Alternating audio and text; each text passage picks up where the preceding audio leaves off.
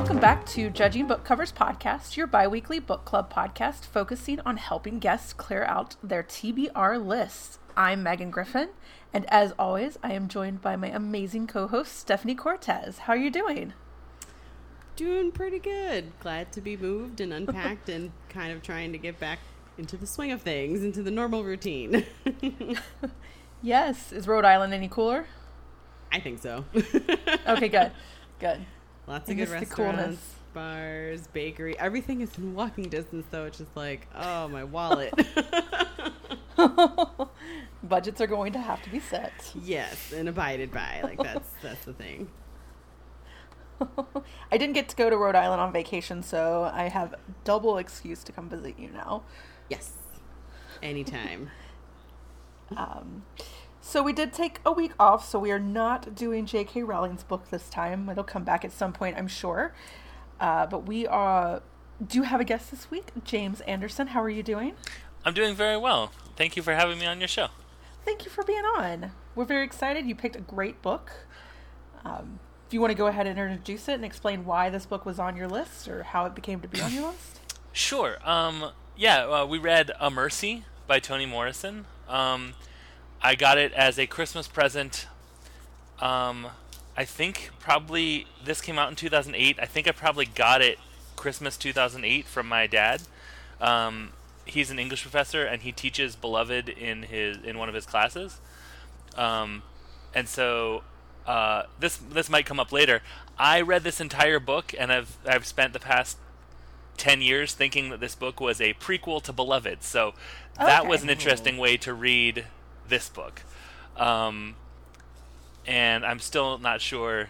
I did internet research after I was done. But anyway, so the reason why I picked it is because it's on my shelf that I can't put any more books on. So I needed to pick from this specific shelf, and this one had been sort of like I should definitely be reading that sooner than later. So that was why I picked it. Very cool. Yeah, Toni Morrison is definitely someone that everyone should have read at some point in their life, and apparently it took me 30 years. So I know there are kids in my school that read Beloved. It was never on my list. We also read Song of Solomon in my 12th grade English class, which was pretty good too. I have not read either one.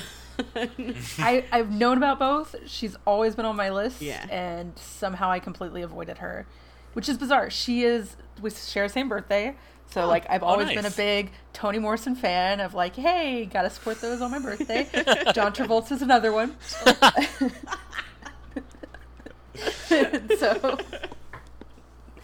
that's some good ones. So it was really good for me.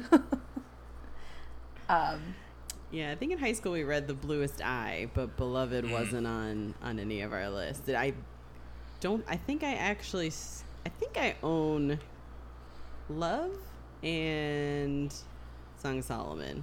Is Love a book of hers? Okay. Something, there's a one-word title. I'm pretty sure I saw them when I was moving all of my books.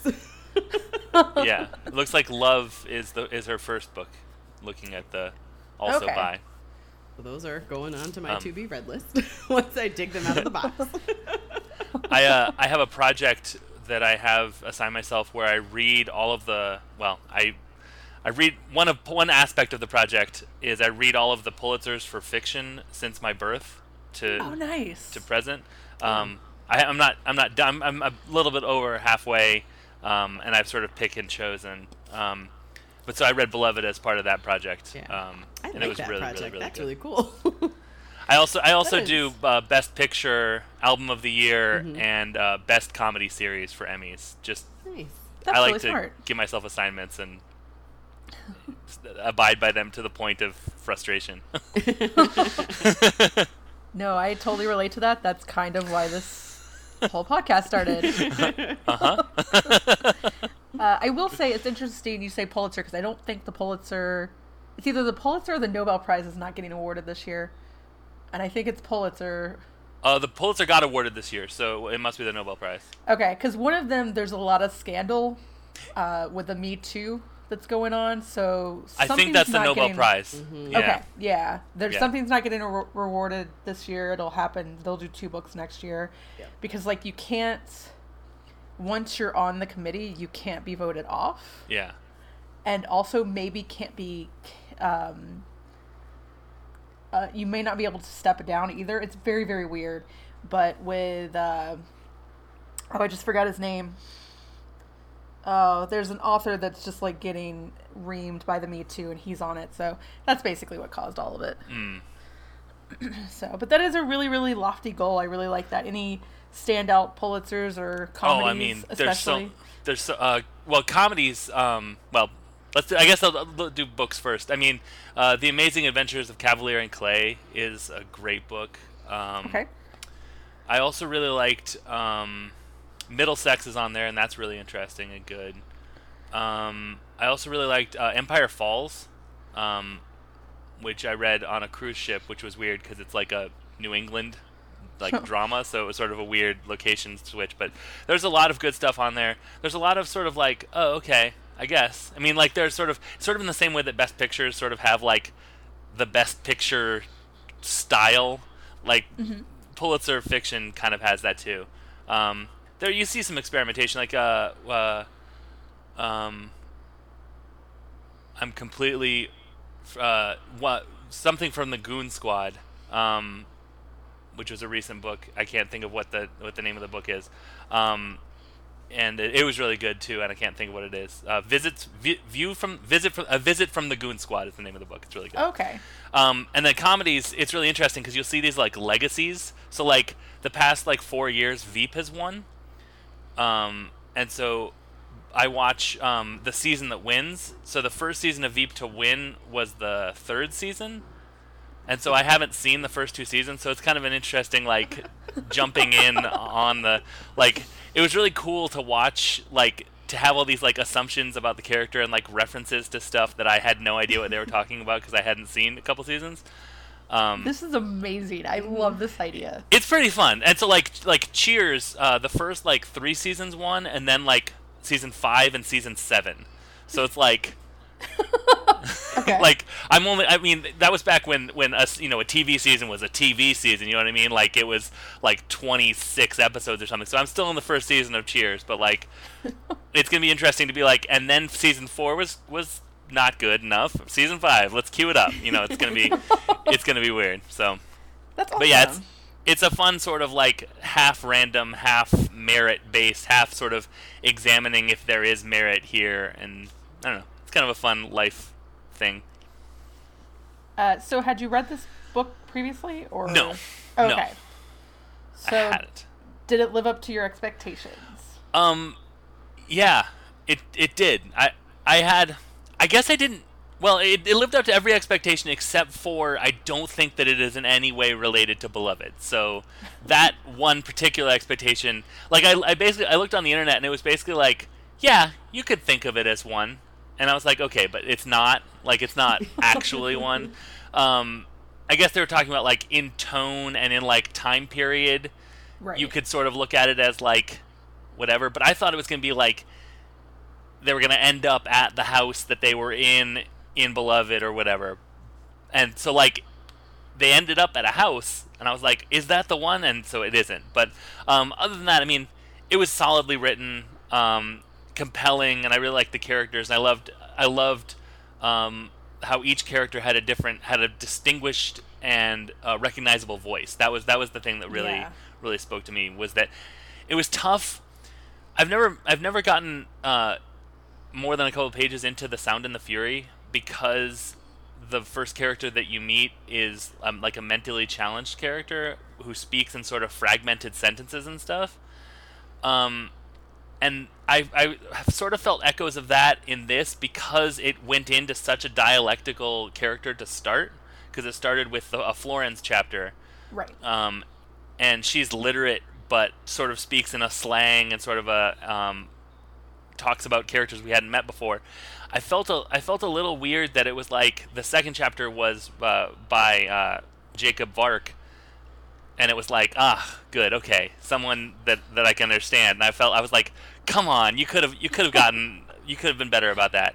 But it's hard to. I think that was a little bit intentional because like they told the same story again. In the second chapter or the second section or whatever. I don't know. I really liked it a lot. I think the length was good though. I think that it was a nice. It's kind of a novella almost. Like it sort of skirts the line between novel and novella, and I think that was a good length for it though. Yeah, I agree. It's the paperback is what, 160 pages roughly. I think the hardback's 180. Yeah, I got 100. I got 167. Yeah. What do you think, Stephanie? I liked it. I'd read The Bluest Eye in high school, and I went into this thinking, okay, The Bluest Eye was kind of heavy because I remember doing a lot of it was an English class, so you have to pick everything apart. Right. But there was a I forget the character's name, but a little girl a little black girl, she idolizes Shirley Temple. She just wants to be this white, blonde, blue-eyed girl because that's what she sees as beauty, and doesn't see herself as beautiful. And I think she may have been getting raped by her stepdad or her dad or something, and I think she ends up pregnant. So I went into this thinking, oh, it's going to be heavy. And then I read a brief synopsis, was like, oh, okay, slavery, it's going to be heavy. But yeah, I really liked it. I liked the different voices for the different characters. Certain character, particularly Sorrow's story and what ends up happening with her towards the end. I like seeing her progression, we'll say. She was definitely the most... Everybody was fascinated. She's the most fascinating, I think. Because it took me a while to be like, wait, is what's happening really what's happening? Right. Or... Yeah. Yep. What did you think, Megan? I enjoyed it. I at first was hesitant because I was like, are we doing another Kindred? Because I don't think I'm ready for that. Yep. But it's so in the early days of slavery that it's kind of like this family's trying to figure out what that even means. So it's not that kind of dark.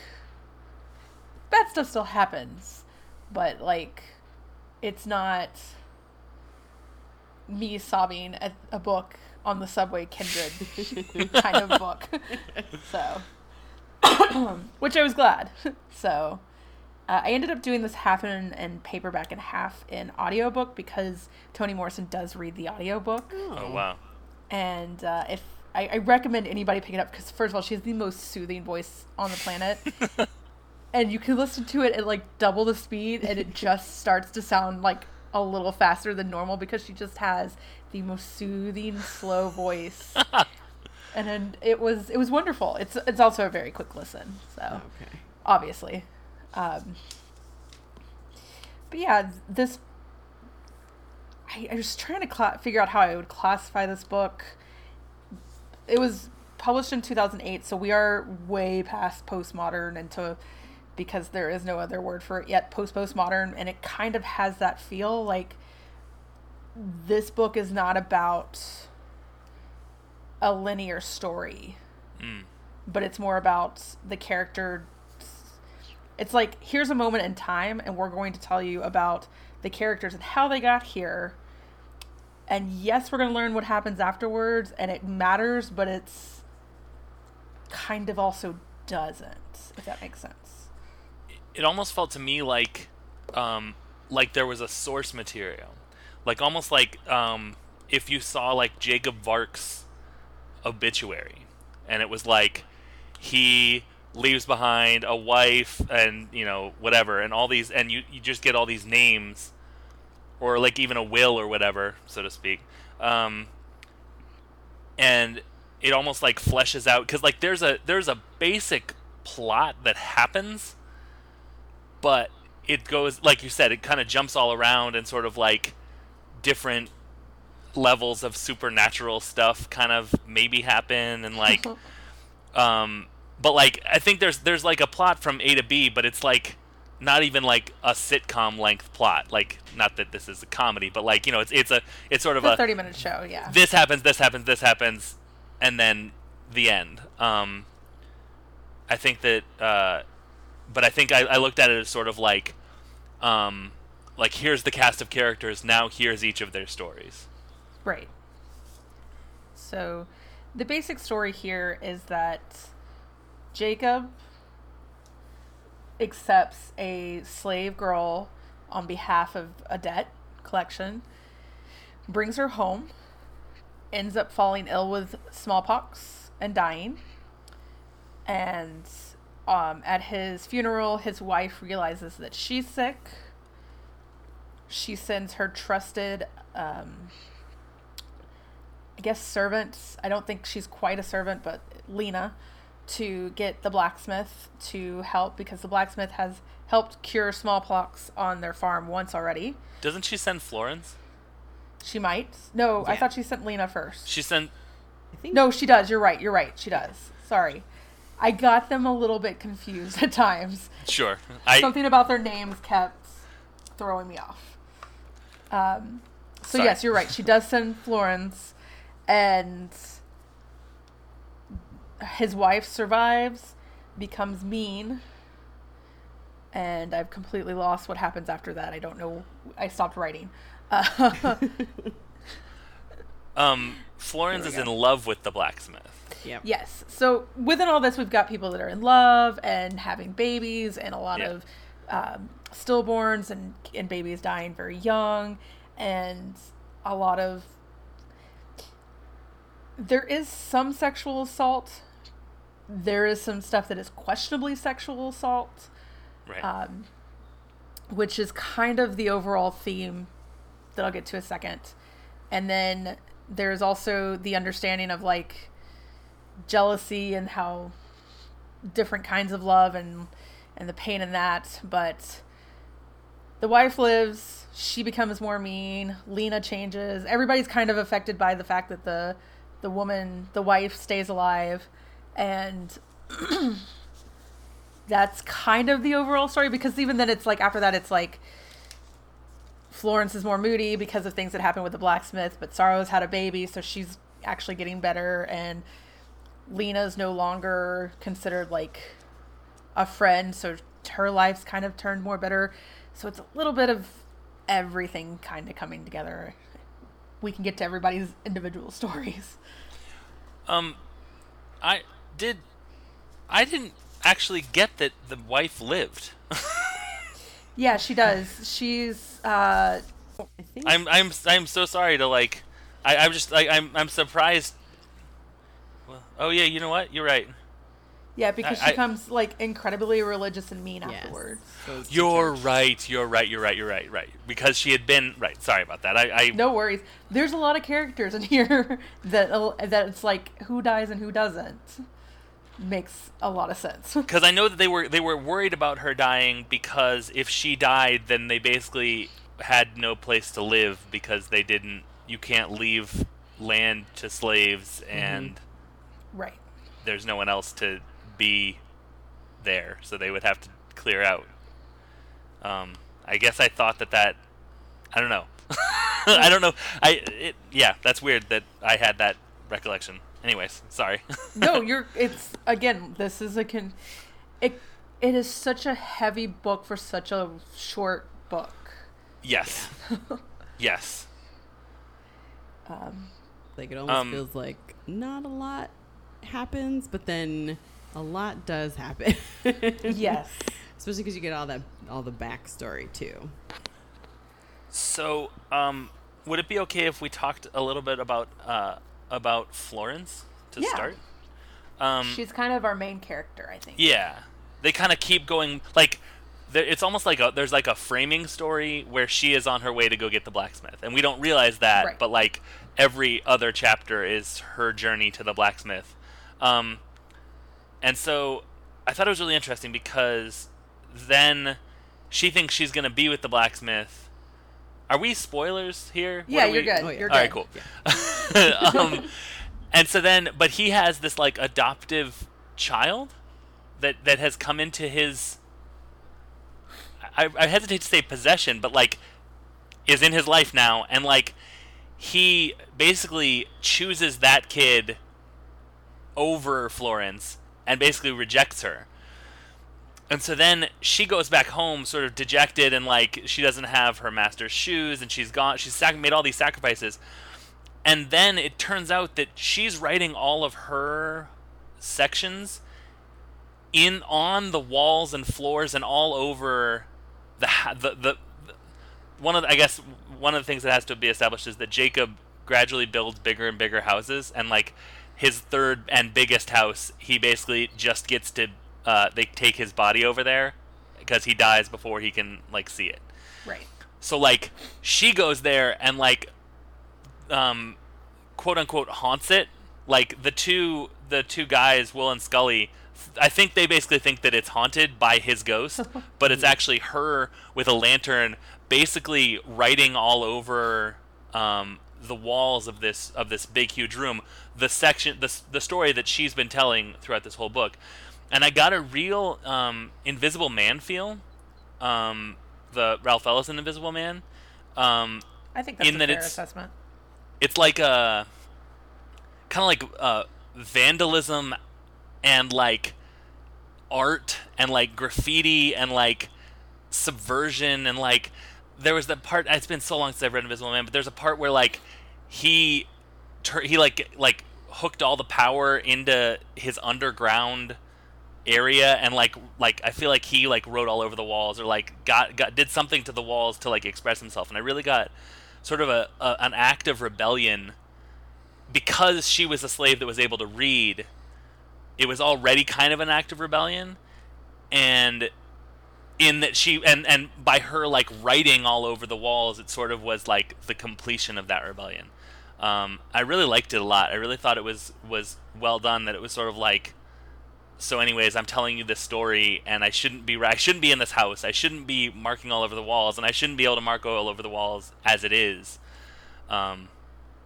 So I don't know. Like I'm interested. I would really like to know. I know I said that the length was good, but like I really want like a Mercy too, because like I want to know what happens to her specifically, because like it sort of ends on like maybe a bleak note, and I think that I'd really like to know if her, because like her mom basically gives her up to hopefully she has a better life, and like I think it's a big question about whether she does or not. Yeah. So I thought she was an interesting main character. They also had her as like the audience surrogate a little bit, so that we could meet all these people and like be sort of like how a sitcom will start with a new character joining the group. Yeah. And it's like so that you can learn all these people, and like it's not weird that they're like saying these things that everyone already knows. So yeah, sorry. No, you're good. I think that makes a lot of sense. I was gonna add, so her mom does give her up, and she wrestles the whole book because she feels like her mother gave her up because her mother doesn't care, doesn't love her, and all, like she just feels abandoned. But really, and going with the title of the book, her mother gave her up because her mother was getting sexually abused by her current master. Right. And she didn't want that to happen to her daughter.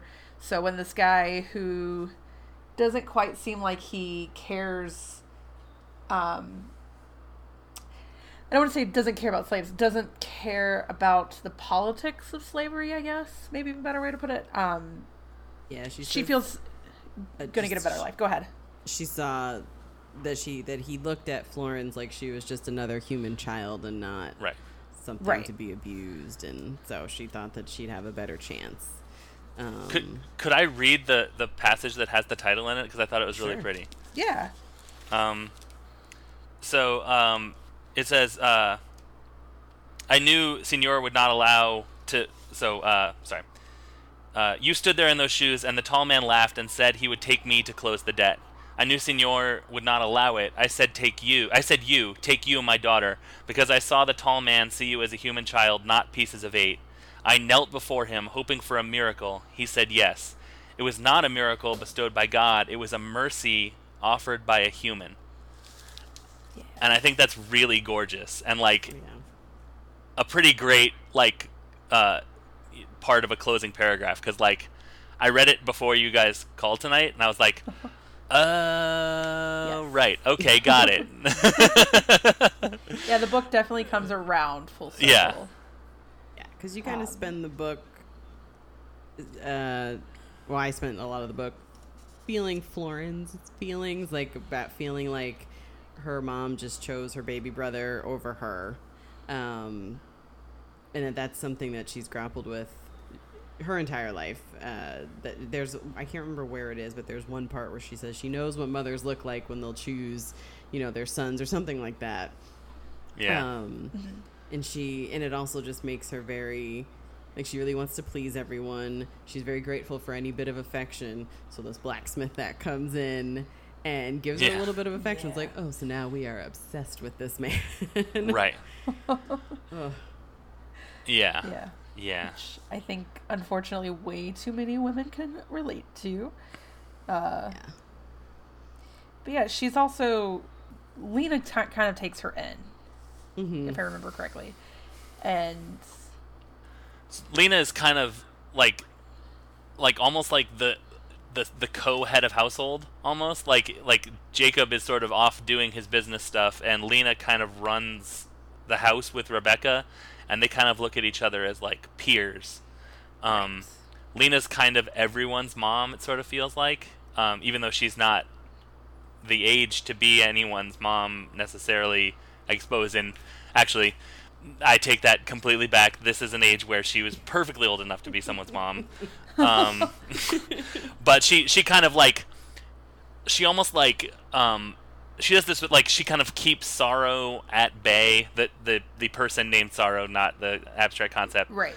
That sorrow probably represents in some English class. But she kind of like, and like holds Florence away from Sorrow, and like kind of like manages where everyone is and like what everyone's job is and whatever. And that's good for a while, or at least it appears to be. Then Sorrow tells sort of a different story, which is a little bit horrifying. Yeah.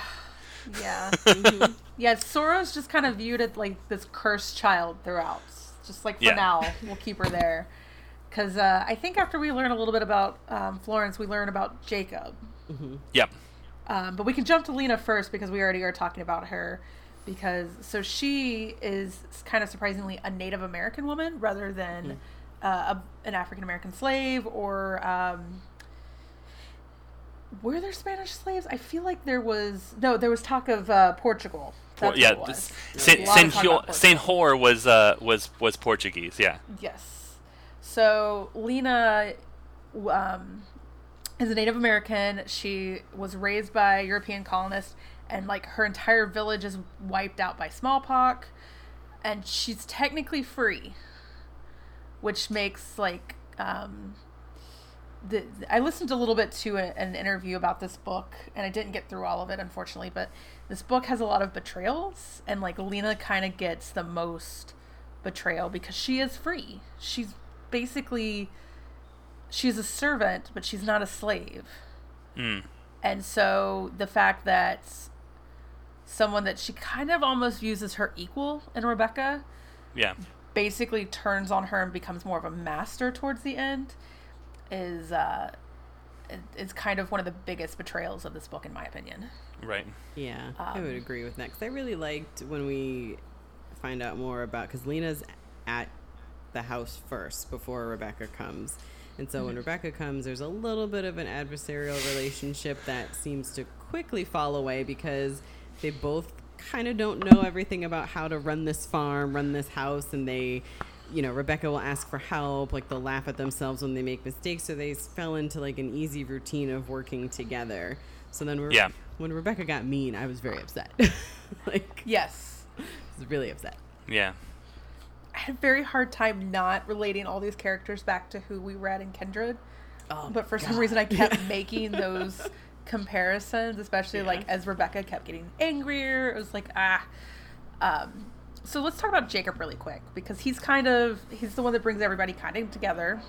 So Jacob is a white man from England. Is he not Dutch? He's born in England. His mother's English. His father is Dutch. Gotcha.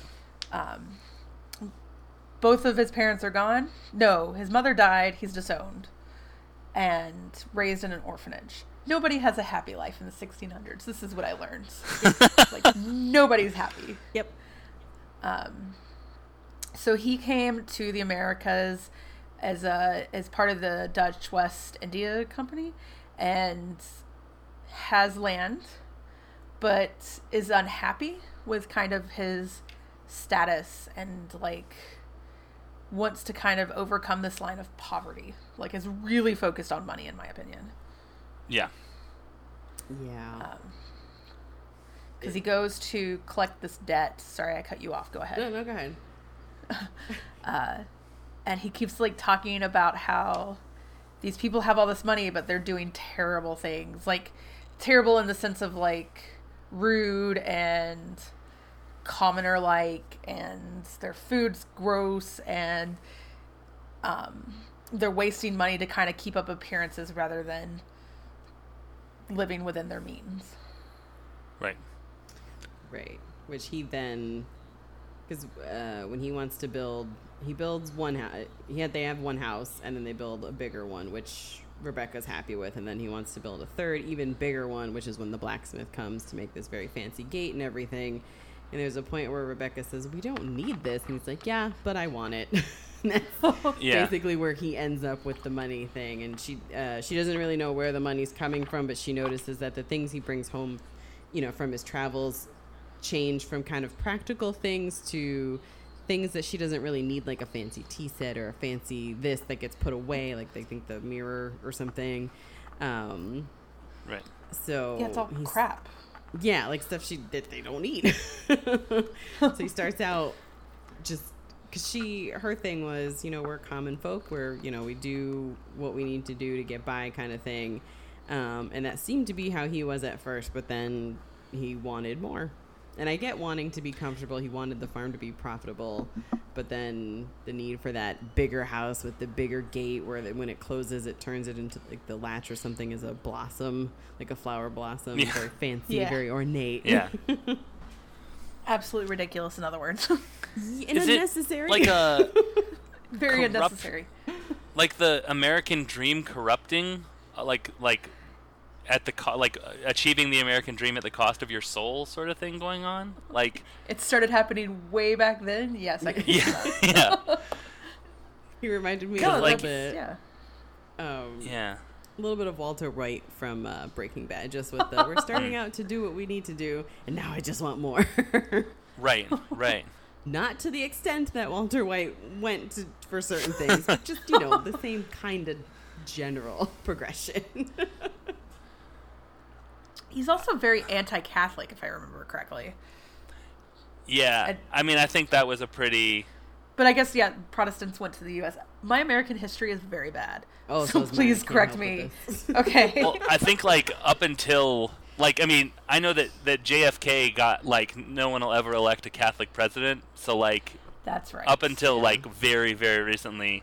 And probably, I would imagine, there are places still today where it's, Catholic, not to be trusted sort of stuff. Well, it makes sense because I think the Irish are very Catholic. The Spanish are very Catholic, which is, the Irish were very heavily looked down upon in the U.S. when they came over. And I think we all know how the Spanish are kind of treated these days. So. Yeah. There's a... Yeah. I think that there's... it's not just the... Because the people that Rebecca doesn't... The women in the town are all... Not... Are they Catholic?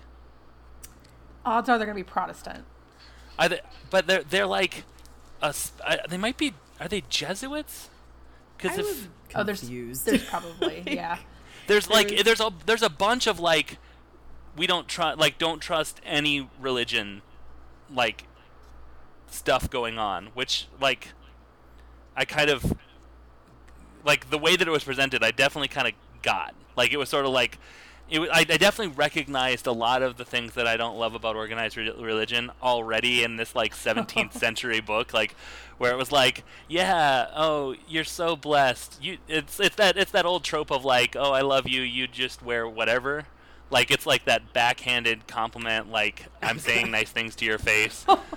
Right. But it's actually very clear that I hate you kind of stuff already going on, and it was driving me crazy. So I was I definitely get don't trust those people. Just stick to yourself. Our religion is hard work. Like, and then to see it sort of was another betrayal where like she kind of went over to, I guess you can't call it the dark side, but like, you know, the bad guys at the end. Because when she first... Oh, go ahead. Yeah. No, go ahead. Go ahead. Just when she first comes to the States to be with Jacob to get married and everything, she does go to church at first. And I made a note of that one because it said that where she was going was a group that had previously separated from their previous church so that they could practice a purer form of the separatist religion. Oh. And I was like, purer form? Oh, no.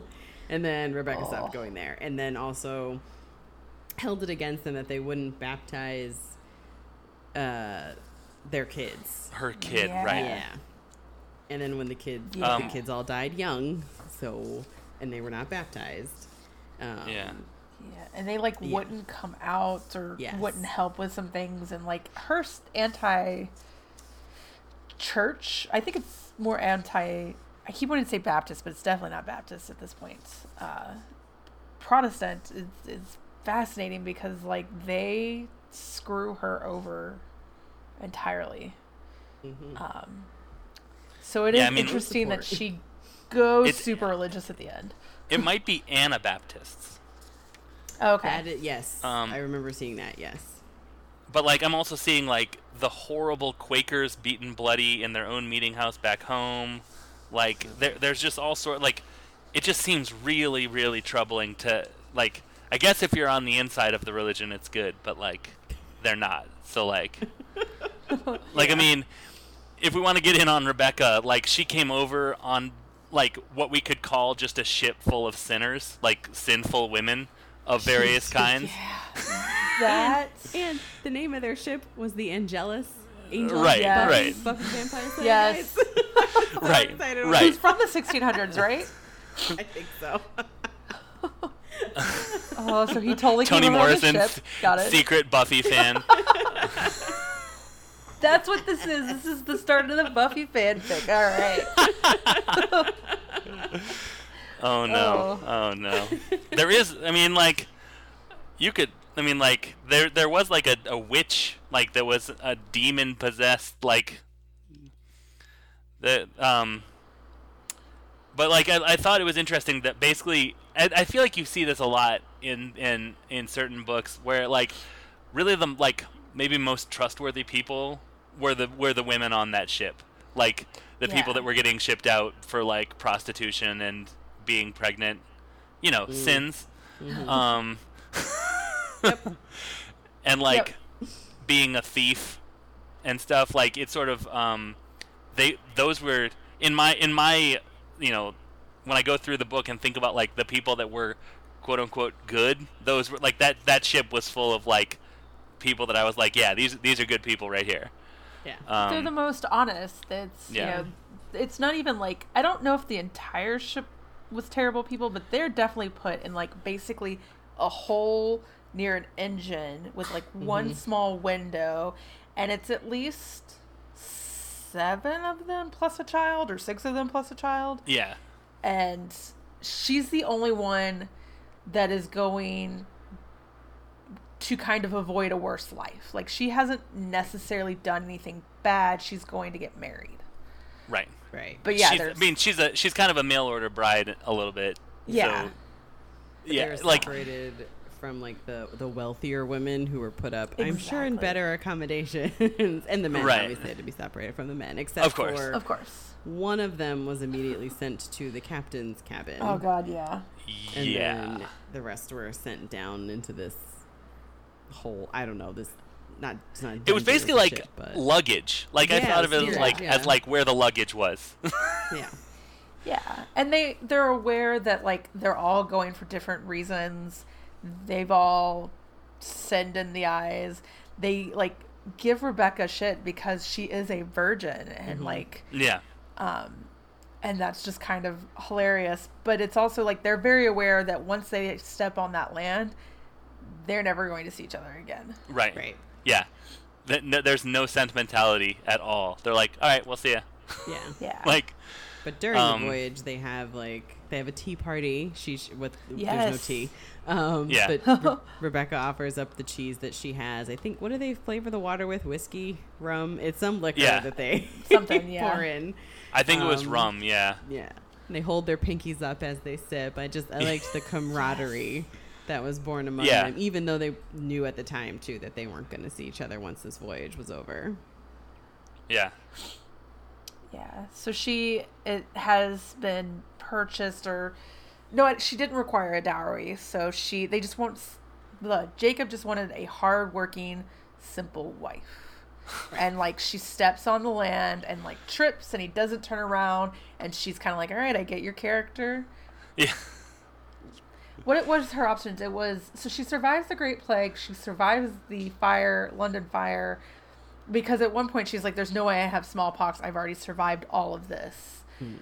Right. And so she's like, I've got 3 options, and I know one of them's marriage and one of them's prostitution, and I can't remember what the third one was.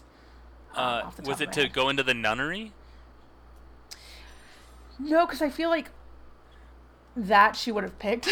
Because the way she even talks with her about marriage, huge anti-religion stuff, I feel like she was like, I'm not doing. I would rather. maybe it was nunnery. I could be wrong. Because I remember feeling, she says it, and then it's like, well, 2 of those are going to get you killed and or raped or some combination of, and marriage, and she's even like, and marriage isn't that much better. Right. Right. I don't remember. It'll come to me at some point, probably at 3 a.m. But yeah, she has no interest in love really, but she's 16. What is she going to do? Right. But yeah, I do love how this is framed, because it is all, she is sick, she is fever, the pox has hit her, and it's kind of all told through a hazy, I can't think of the word, like a fever dream. Yes. Yeah. Rather than and this is her background, it's no, she's remembering the ship, and this is the only other time she's probably really ever thought of these women, or that they've come back to her. And I loved that framing. Yeah. Yeah. Yeah, I thought it was interesting. Toni Morrison, if I'm recalling Beloved correctly, is really good at ghosts and what ghosts are, and and how it's not necessarily the traditional idea, but it is basically the same thing, because they're basically memories come to life, and I thought that was really cool. And again, they were sort of people that I liked, so I was like, all right, so at least she has these sinful women to come keep her company. Yeah. I am so sorry. I'm trying to find what I'm in her chapter. It's such a short book. I feel like I should be able to find anything we need to know. Oh, wait. Without money or inclination to peddle goods, open a stall, or be apprenticed in exchange for food and shelter, with even nunneries for the upper-class band, her prospects were servant, prostitute, wife. Servant, okay. That's what it was. Right. So basically Handmaid's Tale. Yes. So her life on the farm is hard, but it's not bad. She actually is really okay with it. The major issue she's having is that she cannot produce a son. And at one point she's like, I just had Henry VIII flashbacks. Hang on. If I can just produce an heir. The other boiling girl. Everything would be fine. Oh, that hurt. Because it was 3 boys who died, right? It's at least 2. If I can't remember if it's 3 boys or if it's 3 in total. Because there's the daughters is definitely the worst. Right, because the daughter lives to be 5 or so, and then she gets kicked in the head by a horse, and dies. Yes. Was it the blacksmith's horse? Am I recalling that correctly? Yep. Yeah. Yeah. Wait, because if he hadn't gone to build the 3rd house, their kid would have lived. Right. I think it is 3 boys, because I feel like the 3rd one died in winter. and they couldn't, so they had to have 2 funerals. And Right, because they had to keep one of them. I just read Pet Sematary, and I've been really inundated with what you do with a body in the winter. So like, we got like 3 episodes on Pet Cemetery. You're good. Yes, we do. We talk Pet Cemetery to death. so yeah, I'm real good on what you do with a body in the winter. Like, like I get it. Okay, please, can the next book not contain that bit of trivia? So I think we've kind of gone over most of the main characters. The only one we have left is Sorrow, who is Right. probably of the main characters. She's the most complex, I think. So You don't really Up get her it- backstory. Like, you don't get it right away. She's right. yeah. So you She's kinda- basically we're seeing a bunch of I think she gets like the third to last story. Yeah. And like all throughout this whole thing, it's basically like Sorrow is 1, evil, 2, bad luck, 3, crazy. Like She's a not bad great, not great, not worker. great. Yeah, wanders she's off. lazy. Yep. Yeah. And then we get her story, and it's kind of like, yeah, but I mean, like, there's some rationale and stuff behind her whole deal. And Lena becomes like not great. Yeah. Yeah, because since we kind of get Lena's stuff first, you're like, oh, Lena's great. She's, Yeah. sort of like second or third in command of this house. She's looking out for Florence, helps raise her up. And then it's like, Yeah. oh, Lena, what have you done? Yeah. And like, I reread that part 'cause I was like, wait a minute. I feel like they treated Sorrow like livestock. I feel like like- Lena did. Yeah, well, at least Lena definitely, like, there was an efficiency to. She basically like drowned Sorrow's first kid, Yep. Yeah. and so I was like gonna say the before way you that, would like with like a cat, yeah, or like an animal that you don't want around. Not I that you do- should do that, but like back in the day. I do like that. Like, there's a point where Lena is talking to Rebecca and is like, "She is cursed. She is the reason none of your kids are surviving." Yes. Because I think Sorrow came either right when or right after the first child dies, Yeah, and so it makes sense. But Rebecca kind of turns to her and is like, "I don't want to hear your savage bullshit, for lack of a better term." Yeah. Because I am not Toni Morrison, and and like the dynamic there is great, but then we get Sorrow, who like she's like, I thought I saw my baby yawn, and I was like, oh, for the love of God, please tell me that she's just crazy and that this baby did not die, like get Right. killed. yeah. It's one of those like ambiguous things that like. I guess I felt like when I was in school, it felt like every single book had one of those things. But because now that I'm out of school, it feels like it's more rare, and so I kind of like it more. And so what must have happened in English class was they were like, all these books are so great, due largely to the part that there's like an ambiguity to them. So let's all stack them all together. But mean, like It's having it kinda every hard now to and again write is a kind of book. fun. It's kind of hard to write a paper about a book that's like, I can straightforward tell you everything that's happening. Right, Yeah. right. That's true. That's true. So then Sorrow gets pregnant again by the blacksmith, right? Is it the blacksmith? Because I was not I think the positive. blacksmith basically gets Sorrow pregnant, and then Florence a is like, deacon. mine. It's a deacon. Oh, was it the gets her deacon? pregnant. Okay. Yeah. Oh, With, okay. with her second baby? The It- first baby was the deacon. yeah, because she starts meeting up with him again in secret. Oh, okay, cool. Okay. So then I thought she the has that first- baby Okay. and and changes her name from Sorrow to Complete, which Right. is a pretty And I- cool. Really thing. liked. So the whole thing about like, oh, Sorrow's dumb. Like she's just this dumb woman. She doesn't really. She wanders off. She's not a good worker. She's kind of smart because when she knows it's her time to have the baby, she does not ask Lena for help. She goes Right.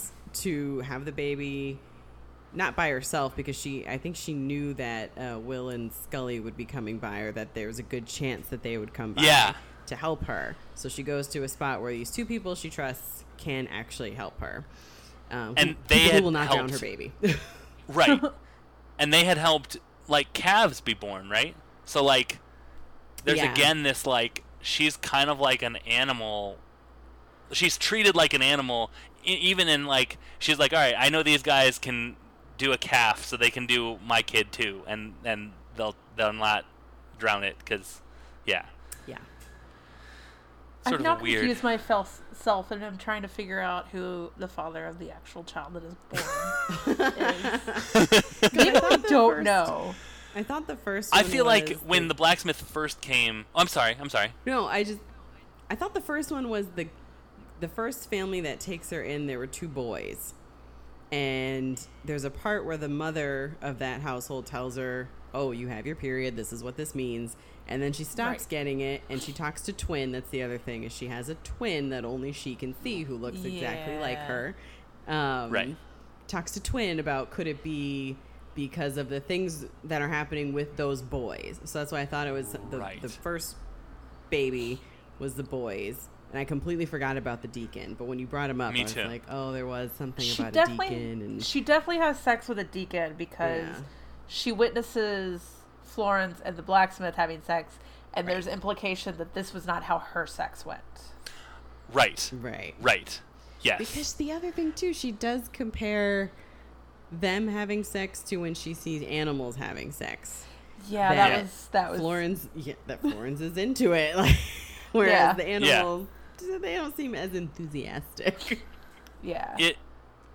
It was so weird in this book. There were parts that I was like, this is so vivid and so great, and, like, I'm never going to forget this. And then there were parts, like the deacon, where I was like in one ear and out the other, for lack of a better term. Like, it was interesting. I had forgotten about him too.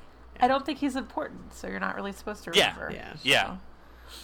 But it did, because I forgot about him, I did wonder, wait a minute, was the father the blacksmith? It wasn't Jacob. Like, I was like, who else would the dad be? Right. Right. There was Will and Scully, who we sort of saw as a pair throughout most of the book. Like, sort of like Will and Scully, like Tweedledee and Tweedledum, kind of like they just go together. But then in their chapter, they got one chapter, but they sort of split the chapter, and Will was an indentured servant, I guess. Like, he basically was paying off a debt that he theoretically would be able to pay off at some point in his life, even though it wasn't looking great, because he kept, like, charging up more money. Like, he kept getting charged more money or whatever. So Will should have been done by 21, and he's now in his late 20s. Yeah. Because he kept escaping, or trying to escape. Right. And also getting drunk, too, is, I think, something else he did every now and then. And then Scully is in his early 20s, but has been indentured for, like, 10 years. And Scully, I thought, was a very interesting, like, she kept giving these, like, I want to know more. We'll talk about her in a second. I want to know more about Jane the Demon Girl. I want to know more about Scully, who was a gay man. Yes. Who had been in a relationship with the curate, and they were caught. And the way it worked was, if Scully was like, oh yeah, I seduced him with my lascivious ways, then it's like, all right, well, get out of here. But if it's like the curate seduced Scully, which seems like maybe more of what happened, then the curate gets executed. Mm-hmm. So, like, it was like he made a sacrifice for love. Yes. So that the curate wouldn't get killed. There were lots of sacrifices for love in this book as well. There really is, yeah. Yeah. But I thought that was interesting. I think it's always interesting when you're reading a book like this where they're not going to come out and say, because there's no term for, like, you know, Scully wasn't out yet, but like there was no right. They said something about, like, he had, you know, sworn off women, men were the only one for him, whatever. So, like, that was as close as it came. But I think it's always interesting when you're like, so that means, okay, yes, that means that. And, like, it's not spelled out. I really like that a lot. Yeah. When it's like, you can piece it together and it's clear, but it's not just like, here you go. That's really cool. I had a really hard time, this could sound terrible, not seeing Hitchcock and Scully because I've been watching way too much Brooklyn Nine-Nine. You're not wrong. You're not wrong.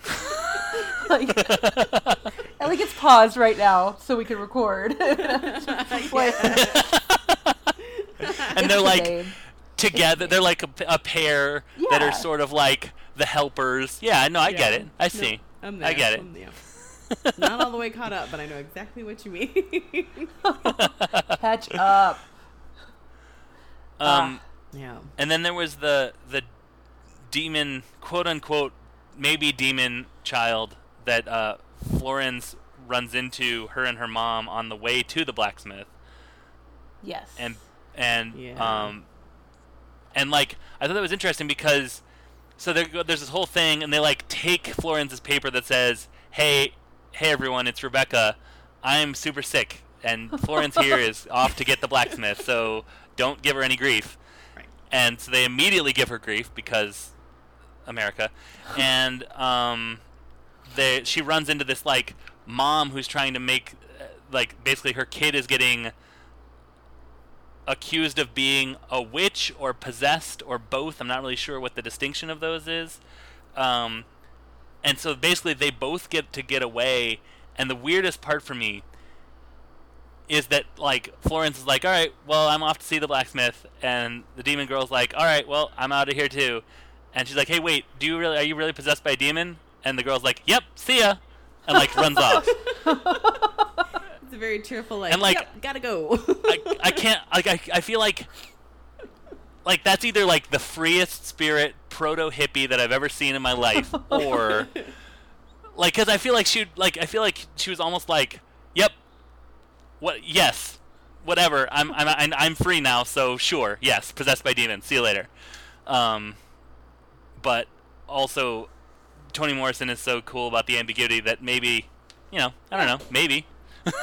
I mean, we're just a few years before the whole, well, I guess probably more than a few, the Salem witch trials, and we do get this is 1690, so this is after that. Is it? Okay. I seriously just went to that museum and I still couldn't tell you dates. But I'm so fascinated with how our culture viewed demons and witches and things like that, and it's like, hey, if you cut her, she won't bleed.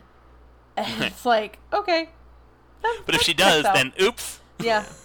So Jane's legs. It's a good thing we've gotten a lot fairer about how we treat women in this country. They also talk about boiled duck eggs, which that is another bird this week that I'm like, I guess you could eat their eggs, but would I want to, kind of thing. There's a duck egg. Did you guys ever see Night at the Opera? No. There's a Marx Brothers movie where there's this bit where they're like loading up this steamer room with all these people, and the waiter keeps coming to the door, and they need to pretend that they're not in there, but Harpo keeps squeezing his horn, so Groucho takes that as an order for an egg, and then Harpo squeezes his horn in a different way, and he's like, in one duck egg. So like, it's something. It's something to eat. I believe it. It's just something that I was like, oh, okay. We eat Yeah. these. And then the last chapter is from the perspective of Mana May, which is the first thing I looked up for this book, which is Portuguese for like mom.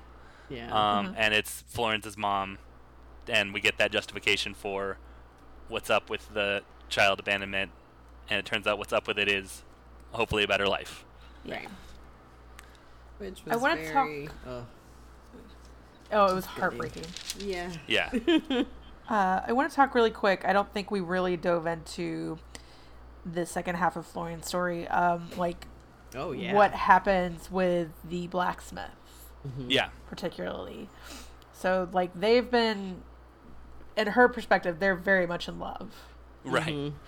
And, Can't who live knows without from each his? other, love.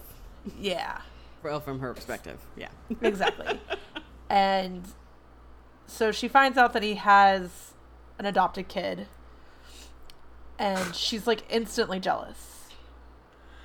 And like the kid's like one of those like, yes, father, and then he leaves, and the kid's like, all right, I'm bad. I'm Yep. gonna break some stuff. Yep. Right? It was Very like some real much. problem child's type stuff. Yeah, he's definitely young, and he's definitely darker skin, and he's definitely a terror. Right. Stole I think her he even shoes, says, well, like- which were Sir's boots. Yeah, like I'm in charge. Yeah. And she does what, honestly, I think a lot of moms are terrified they're going to do with their young child, and ends up breaking his arm. Yep. Which I thought she killed him at first. Oh my Sure. god, I did Yeah. too. Or that it was gonna Yeah. go into her killing him after breaking Yes. the arm to like Like, I don't know. it was worded a little weird, and I was like, oh dear God. Yeah. Someone's gonna die. Yeah. And I will say though, when she first sees the boy, she's immediately jealous, and I was like, "What the hell, dude? Like it's Yeah. a child. Like He has a kid. it. Yeah. I don't know. Maybe because like, so my parents broke up when I was a baby. So my stepmom's always been great. My stepdad's always been great. Like, not that I'm saying you'd have Same. to immediately be like, oh, this child. Yes, let's all be a family. But like, you don't have to be immediately jealous and angry that there is a child. Like, because she's immediately Right. like, oh God, he's got a kid. He's choosing this kid over me. Like, slow down. But Right. as a reminder, Hold on. she does think that her mom picked her baby brother over Yes. her. Right. Yes, in her So dream this is- too. Right. Because she has that As- dream where first she can't see her reflection in the water, and then she Yes. sees her mom holding this boy's hand. Yes. Oh, yeah. But I was just like, can we just take a It's minute? teenage angst. Let's just try to get through these couple of days until the blacksmith, whose names we never learn. Wait till No, we he don't. comes home, and then let's figure it all out, and then it all goes to hell. Yeah. It's like that, you know how hard it is when you're like a child and like you fall in love with an older man and like he has a kid. Yeah. Yeah. We've all been there, Don't know right? about that.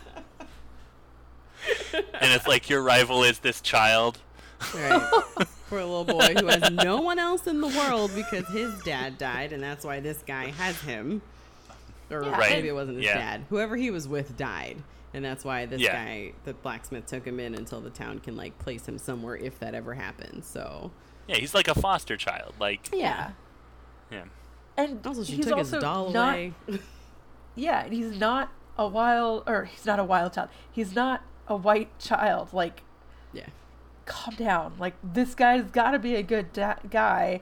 Maybe he actually does care for you. Right. I was worried she was gonna get to his house and there was another woman or like a Same. Yeah. Yeah, I definitely expected a wife. like, oh god, I- this is not gonna be good. I was reading it with the eyes of he had slept with sorrow first, so I sort of was on the like, so he's just like anything with a pulse, sort of like whoever he happens to encounter that night might be good Yeah. enough, sort Yeah. of deal. Now, if he didn't, then that changes a little bit, but clearly the ambiguity defeated me in this book. It is very ambiguous. I like the fact that this character in and of itself, like, is he a good dude? Is he not? Who Right. knows? Yeah, Because I did too picture was Luke like, Cage oh, for the he's whole time. The Luke Cage?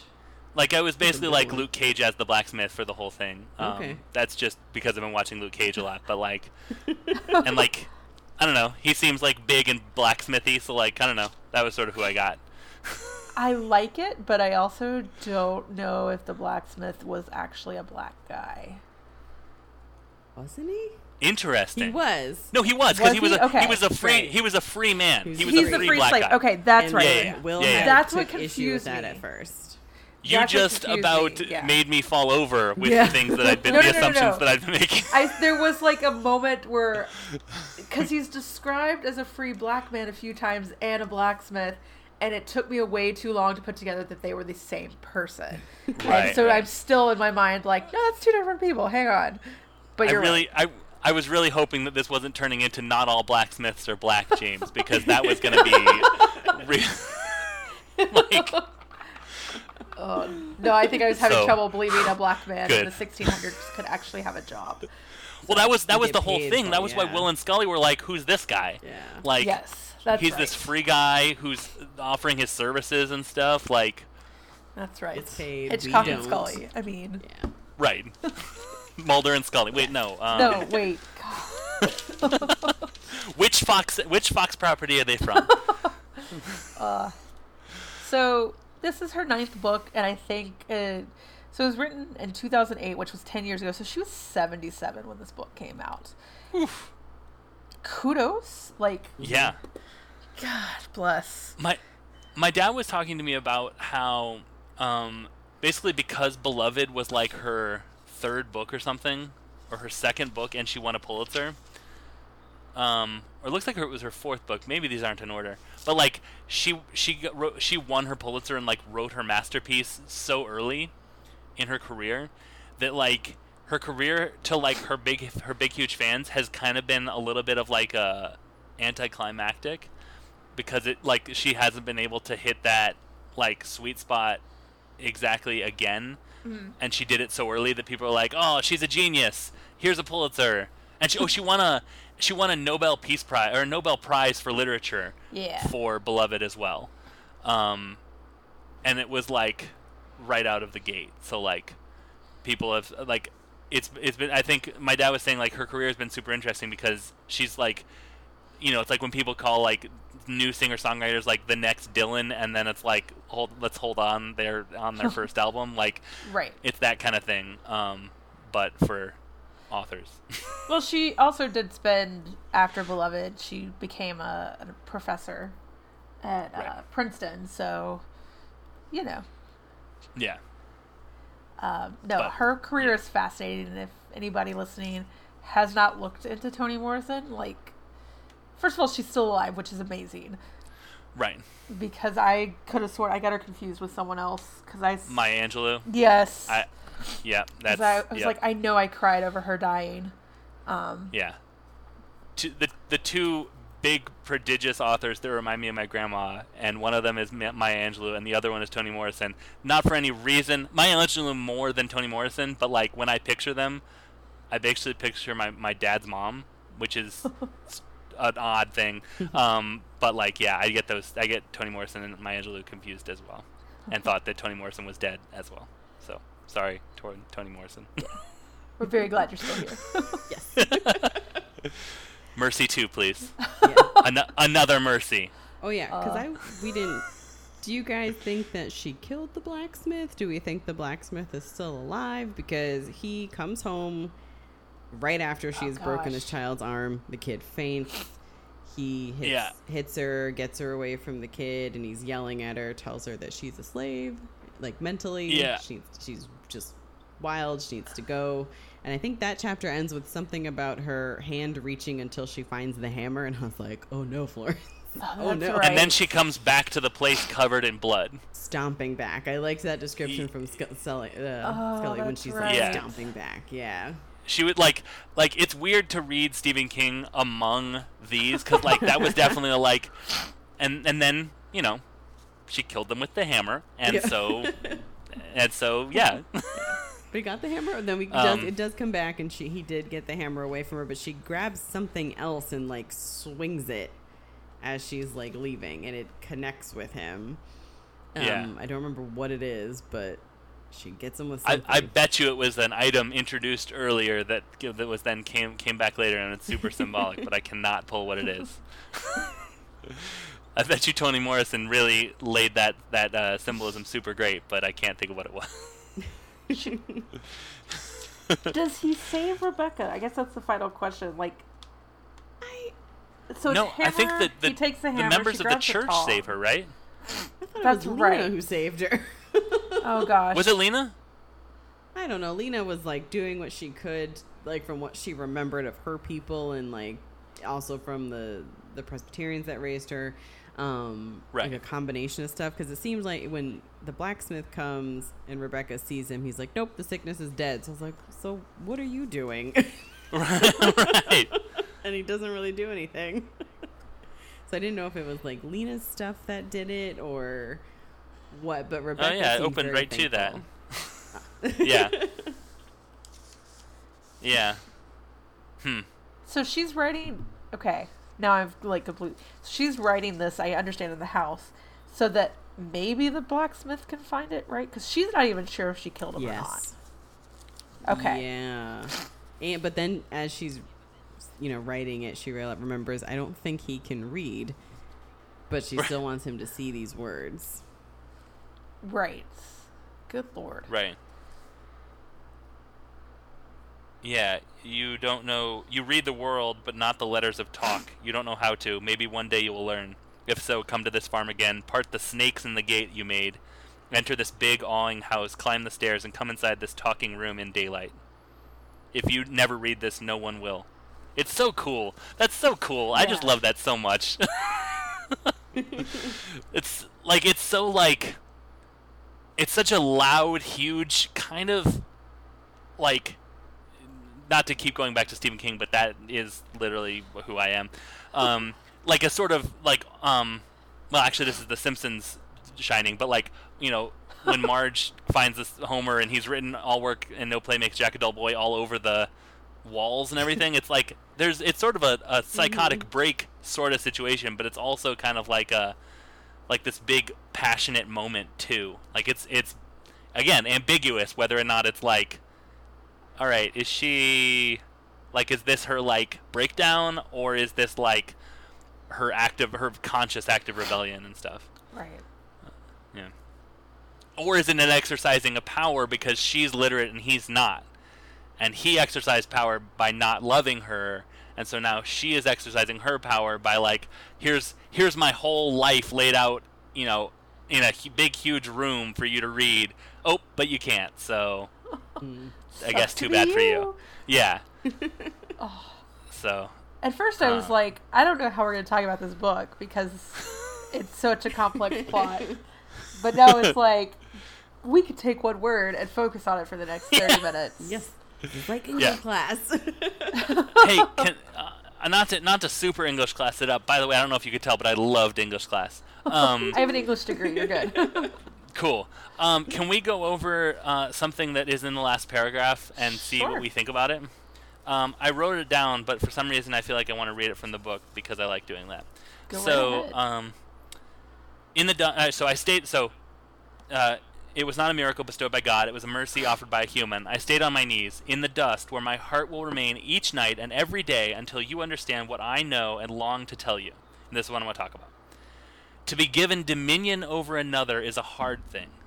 To wrest dominion over another is a wrong thing. To give dominion of yourself to another is a wicked thing. So, like, that seems like something to be examined. Oh, God. Okay. If we were in English class and we were taking some sort of quiz on this, short answer section, I bet we could probably assign each character to who gives dominion over another, who wrests dominion, and who gives dominion over themselves. So, for instance, Scully gives dominion over himself to the curate by allowing the curate to basically say, nope, it was this wicked child seduced me, and don't kill me. Like, that kind of thing. I think that, yeah. Read it one more time. To be given dominion over another is a hard thing. To wrest dominion over another is a wrong thing. To give dominion of yourself to another is a wicked thing. So you're saying Scully is to give of self. I think that it's an interesting thing because, like, I get the first one. It's hard to... The first one's Jacob. Well, to be given dominion Rebecca. over another, right. Or it's Lena over the household or whatever. Right. To wrest dominion over another is a wrong thing. That seems like Senor for one. Lena over sorrow for another, maybe. But then to give dominion of yourself to another is a wicked thing. Seems like it sort of subverts the whole sacrifice. Yeah, that is like, fascinating. I'm trying to think. Like Florence gave dominion over herself to the blacksmith. Right. But, like, why is that wicked? Like, Is wicked? Is there a definition of wicked that isn't like evil? Like it's not wrong. It's wicked. I got something. Go ahead. I think I related that one more to Florence with the blacksmith, and wicked in kind of relation to what he tells her when he's like, you got to get out of here because you just broke this kid's arm, because he says you're a slave, and it's not Jacob that makes you a slave, you have made yourself a slave. Your head is empty, your body is wild. And her response to that is, I am adoring you, you alone own me. And he says, own yourself, woman, and leave us be. You could have killed the child. But so I kind of related that part to giving dominion of yourself to another is wicked, but then also to the first part about how having dominion over someone is hard, because it would seem that the blacksmith did not realize, maybe until this point, just how much Florence was feeling, what she was feeling, the intensity of what she was feeling, that he basically did have dominion over her and didn't know. Right. I don't think he recognized that, and then maybe also wouldn't know what to do with that or how to handle that. Dominion in this sense, not property, but like she's super in love. Right. I guess the thing that isn't here, because like there's no good thing in this. There's no like. I wonder what she would say of just having dominion over yourself. Because like, that seems like it's pretty hard too, especially if you're a certain color of skin or gender, especially in the 17th century. But it is like also kind of the ultimate thing we all strive for in the end, is like to have ownership of oneself. Right. Yeah. And you can also throw it back to like, you can't fall in love truly until you understand yourself. So yeah. In a way, oh God, let's see if I can do this. In a way, you can, unless you have dominion over yourself, you are always giving it up. In other words, unless you know your true self, unless you completely own who you are, your relationship's basically damned. Someone has dominion over you. Yeah. If it's not you, then who is it, and how'd they get it? Did you give it to them? Exactly. Oh, that's cool. That's really cool. Yeah. So it sucks that she wasn't able to tell that to her daughter, huh? Like, it's a lesson that she wasn't able to convey. It's like a dramatic irony thing. It sucks, but it is also very true of that time. Like, yeah. Oh yeah. Honestly, the fact that she was able to convince him to take her daughter is kind of a miracle. Yeah. So not a miracle, a mercy. A mercy. You're right. My apologies. I'm James.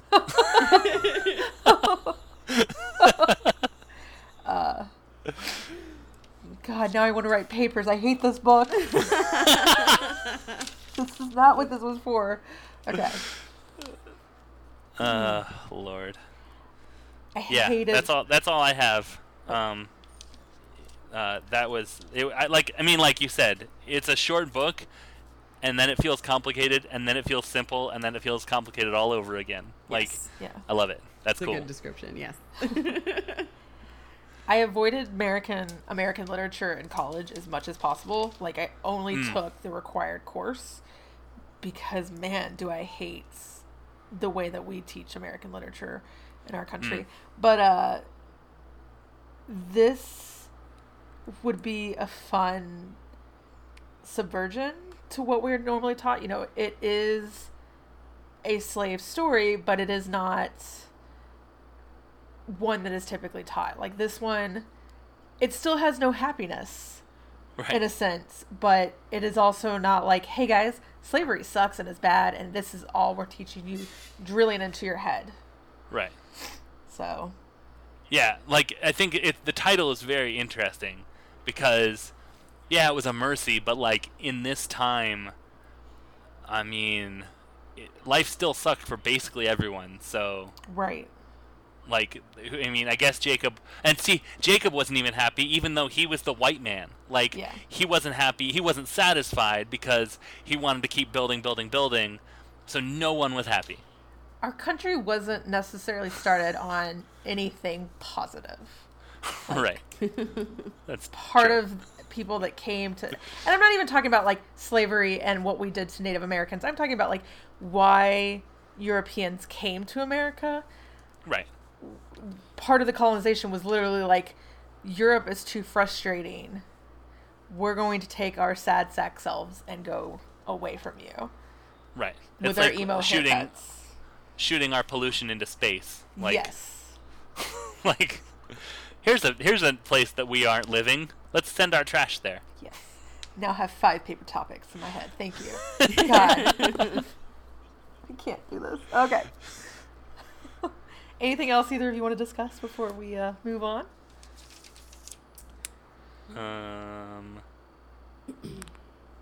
No. I think I'm good. There's an old money, new money sort of subversion between Jacob and the Senor de Ortega. Yeah. I think that you could explore.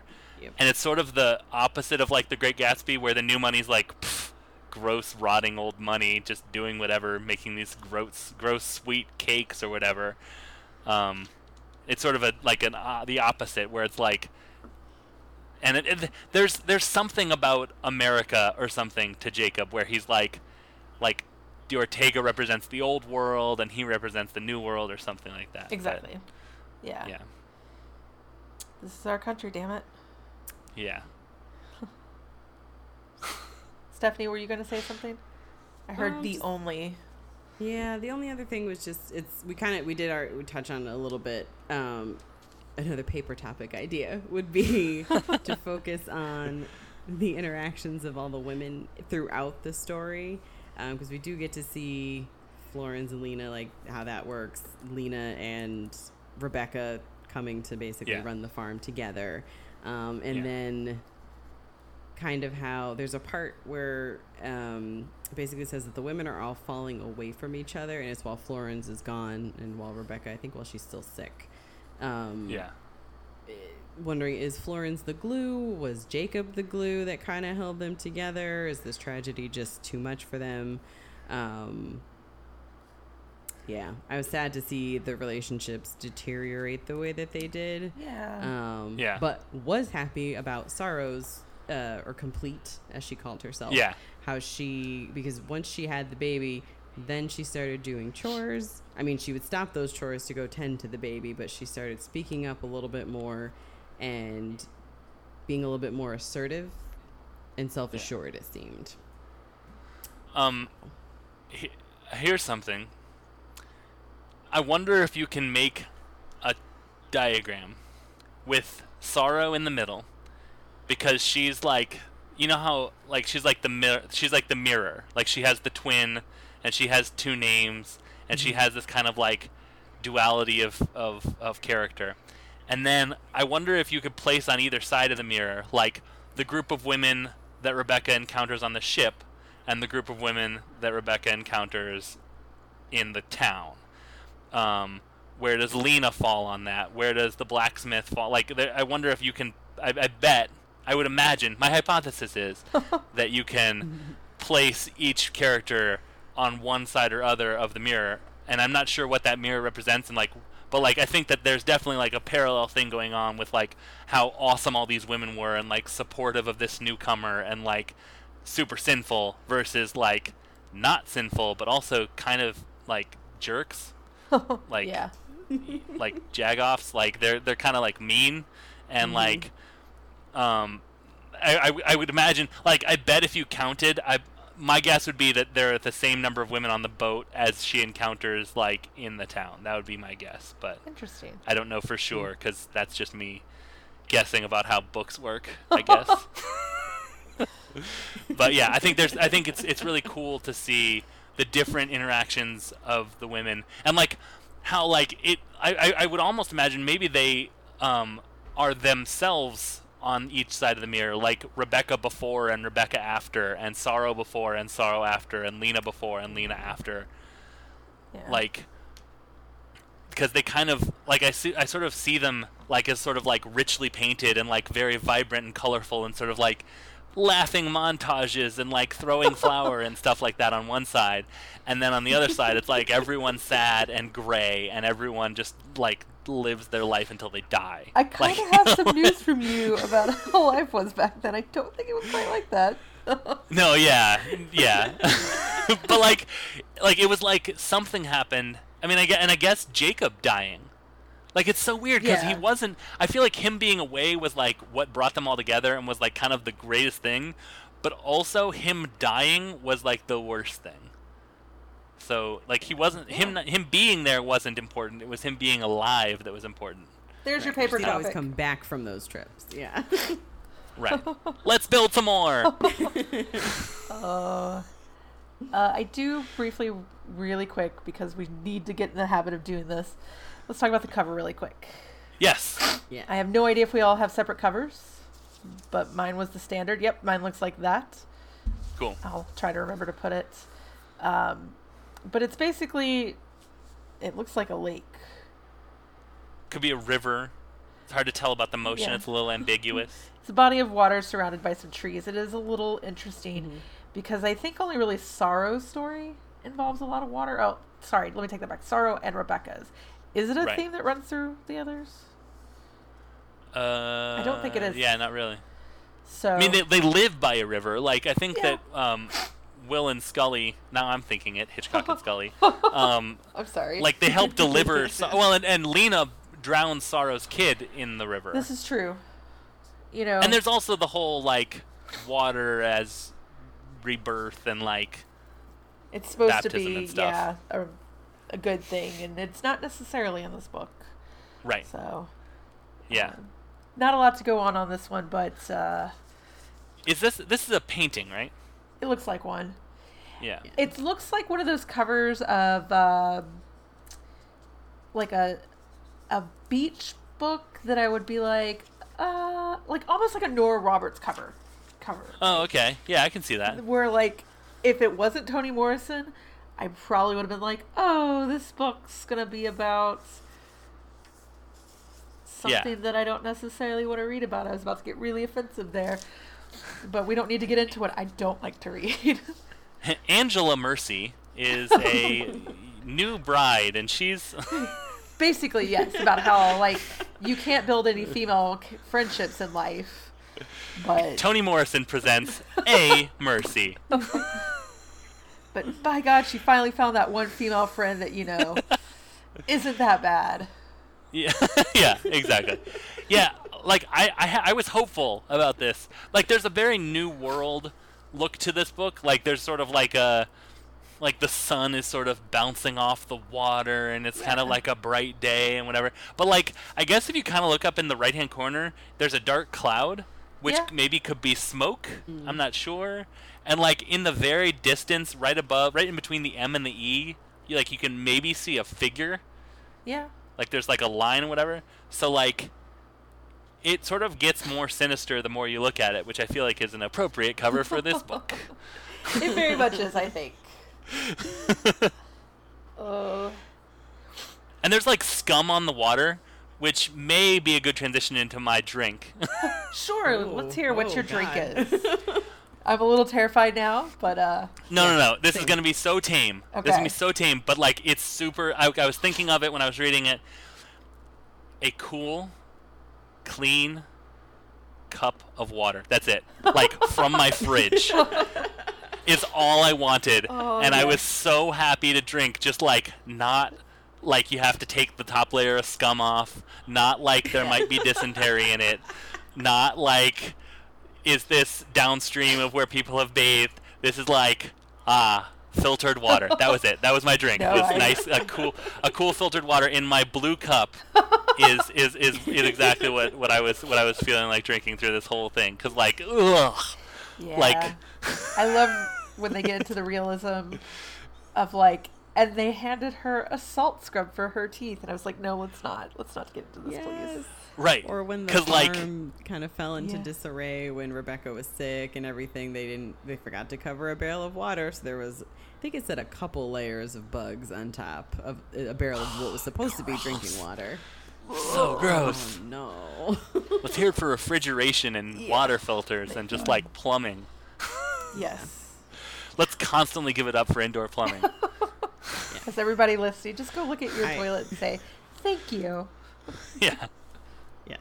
for real. Like, I also kind of like when we read Kindred and she goes back in time, and with her knowledge of disease, food poisoning, stuff like that, I was immediately worried about Sorrow giving birth outside on a Yes. riverbank. It's like, oh my God, Yeah. you're going to get an infection and you're going to die. Right. No, I definitely had a moment of how the hell did we have kids and survive? Like, how is our How did we get generation I here? don't know. I've been thinking that since Robin Hood, idea. Prince of Thieves, to be honest. Like, I don't even know. That's, ugh. There's also probably should do a shout out to rum because Jacob becomes a rum runner. They drink Yeah. either rum or I think it is rum on the boat. Like rum was our 1600 drink of America. Yay. Yeah, because it was not diseased. Right. They could get it they were getting it from the Caribbean. So Right. Mm-hmm. Right, from the, yeah. Yeah, Yeah. In exchange for who knows what. exactly. So before we talk about what we're reading next on the podcast, because I got to pull it up, what would you guys be reading next? Not for podcast. Okay, so I went on my Goodreads to be read list and did a random number generator for 5 books. And so I picked 5 non-Stephen King books and then 5 Stephen King books that I'm interlacing. So I just read Pet Sematary for my podcast, Unabashedly Obsessed. So the next book that I'm going to read is a non-Stephen King book, and I think I'm going to choose either between The Martian Yes. or Live by Night. Or Live by Night, I'm not sure. Do you listen to We'll Get It Right Next Year? I am thinking of, so I want to ask them if I can be on their show after reading the book. That may be why it was on my list. I am friends with Ryan. I'm very good friends with Ryan, so I can try to see Oh, if I can help that. really? Yes. In fact. All right, so then the next book I'll be reading is Live by Night. Check. I'm not going to say anything further because I know he listens and I don't want to give spoilers, but I'm giving you a little bit of it information. won. I have so that thing I told you at the beginning was just the beginning. I also have decided every year to put Edgar winners, Yeah. the Hugo winners, like basically like all these prizes that win stuff for like genre fiction. I was listening to the Reading Glasses podcast and they did like a big awards episode and I was like, yep, I'm getting all these.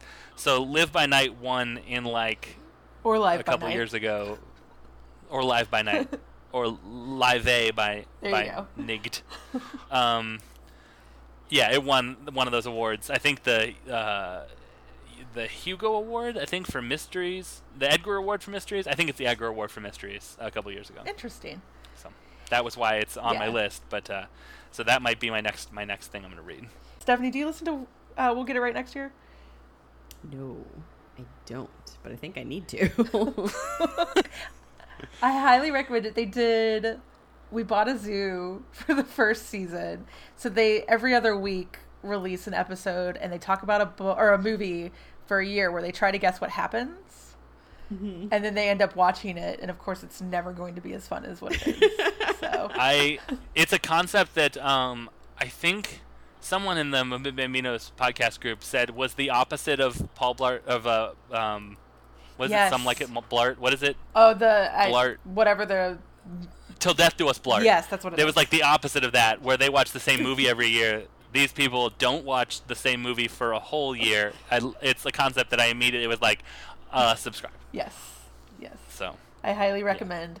Ryan's one of my favorite people. He can be happy. Hi, Ryan. hi, Ryan. So are you trying to get through all of Stephen King? Is that what the goal is? Just like my co-host and I, my co-host Aaron and I are basically, we discovered very early on that we really love Stephen King, and I think yes, Okay. kind of like we're basically, Stephen King is sort of a topic that's like always acceptable, and so like we'll read, like we're amassing like a what's it called when you both have it, like a shared collection of Okay. Stephen King books and stuff that are in her house because she has more room, and yeah, so like I don't know, yeah, I just like I haven't read a Stephen King. I've read one Stephen King story that I was sort of like, oh, I don't really like that, and everything else has been like, nope, this is great. So yeah, I mean, I'm sure I'll get to some eventually, and when I tell people that, they're like, here's an example of something I didn't like, which is fine. But so far, it's been pretty solid for old SK. So yeah. That's yeah. exciting. If you do The Martian, I highly recommend it as an audiobook. Okay. It flows. If you're a fan of audiobooks, it flows better in my opinion. I am to a point, and the point is my own attention span. Like, I get that. I do better with like I'm a big, on our podcast, another thing we're a big fan of is Anna Kendrick, and Yep. I got her autobiography on Audible as part of my Audible free trial, and she reads it, of course, because that would be so weird if she didn't. And like that was perfect because it was sort of like just like her talking for 6 hours or whatever, which was fine by me. I do a little bit worse. Like I listened to Cloud Atlas on an audiobook. Oh yeah, well that's not great in any format. I liked it a whole lot better when I read it than when I listened to it, mostly because I could be like, wait, who's who? Yeah. Yeah. So The Martian is a diary essentially. So Okay. or for like 90% of the book, it's a diary. There are parts that aren't. So that's why I recommend Right. it as an audiobook. It's actually, in my opinion, a great starter audiobook for someone trying to get into audiobooks. Gotcha. So, Stephanie, what are you going to be reading next? Well, I went to my Goodreads list to try to find an answer for this question, and I accidentally clicked on a book and started, the thing to show that I was reading it. So I guess what I'm reading next is The Bell Jar by Sylvia Plath. Oh, no, interesting. Stephanie, come on. Something upbeat.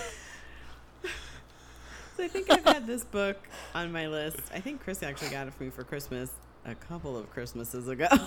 Okay. And it's just been in my Kindle. So yeah, I'll do that. Because I don't know. All right. That's on my if list. Sylvia Plath That's actually definitely on my read list. as a kid, in high school or anything. So we will see. Yeah, no, I was getting confused with The Bell Curve, which is something completely different, just because. So yeah, it's definitely on my list though. That's definitely one I wanted to read. Yeah, just, Yeah. I hope you have something else uplifting. Oh dear. I am making my way currently. I feel like I say this every time. I'm catching up on comic books, currently doing Bitch Planet. Yes, And, it's I'm- so good. I'm halfway. I've heard about that. I should read that, right? Yes, Bitch Planet is great. I can talk to everyone you. should. I don't read a Okay. ton of superhero comics. If you ever want a bunch of recommendation of non-superhero comics, Stephanie and I are great. Although, Stephanie, do you read superhero comics? Hmm. I'm going to take that as a I no think as I well. have one that my Okay. sister gave me for Christmas, and Ms. I didn't Marvel is follow really, up really on good. that. I read a few Marvel female-led ones. Miss Marvel, Spider-Gwen. I'm about to do all new Wolverine. Okay. But Saga, if you haven't read it, of course. I was just Yeah. tip of my tongue. Yep. Tip of my tongue. Saga, Paper Girls, and Paper. You're driving me crazy here. I have no recommendations that you're not already covering. I just did Rock Candy Mountain, which is a 2-volume. It's a quick read that was like shoved down my throat that I needed to read it. It's about a hobo trying to find Rock Candy Mountain from the song. Right. So that's all I'm gonna say. Which- And the devil is there. I'll add that in too. He always seemed to be in that time, Yes, giving people guitar lessons, other Yep. things. doing way too much. So, but I am currently also reading The Last Time I Lied, which is by Riley Sager, who wrote Slasher Girl. Is that what it's called? Last year or 2 years? It was either last year or 2 years ago. It's like a resurgent of the 90s horror movies, but in like book form. Final Girls, that's what it's called. Oh, I did want to... Wait. Final Girls was his first book, the one that I think it just came out this week. That's time travel, right? That's the house that has the killer is using the house as like the time travel? No, this is it is about a couple of, it's I think 3 women that like were all final girls, and they kind of like keep in touch, and then suddenly they start dying. What is okay? Okay. What's a final girl? Like in a slasher movie, the girl that makes it out at the end. Oh, Yeah. gotcha. Yeah. Hold on. Time travel killer girls. What am I thinking of? It's something. The Shining Girls is the book I'm thinking of. Never heard of that, but I'm adding it. That was I liked it a lot, and Aaron did not like it a lot, or almost at all. Okay. So, time travel is another thing that we're super stoked on. So like, Okay. yeah. But what was the last time what was it? The last lie I told? The last time I Last time. lied. Right. So this one is about a girl wakes up and she's in summer camp, and the girls in her bunk have all gone missing. And now it's like 15 years later, and they've asked her to come back to camp to teach. Sure. That's all I've read Seems so far. like But the last time I said no thanks, I already have a job. That's what I would call that. yes. So now I have 4 things to add. Great, awesome. I'm like, I want to take your Pulitzer Prize idea. I'm like, oh, I can't start a new list Yeah. right now. No, It's- but it is good to add to so our good, running though. list of like themes for the year. Because Like a The Pulitzer Prize is a one. daunting one because you're sort of hoping that they cancel the whole thing. Like one year they didn't give a prize, and it sort of was like, aw, and I was sort of like, oh, okay, all right, one less book I have to read, cool. well, we've kind of like I think a few episodes ago, it may have been longer than that. We thought like, hey, we'll do a year where we do no dudes. So Yeah. like I support that. That's awesome. That sounds like a good idea. Pulitzer Prize sounds fun too. So Yeah. A lot of dudes though. Actually, sure. you know what? There's surprisingly you could probably do bi-weekly, so that's 26. yes, It'd be close. There's a lot of women writers. I mean, it's like white women.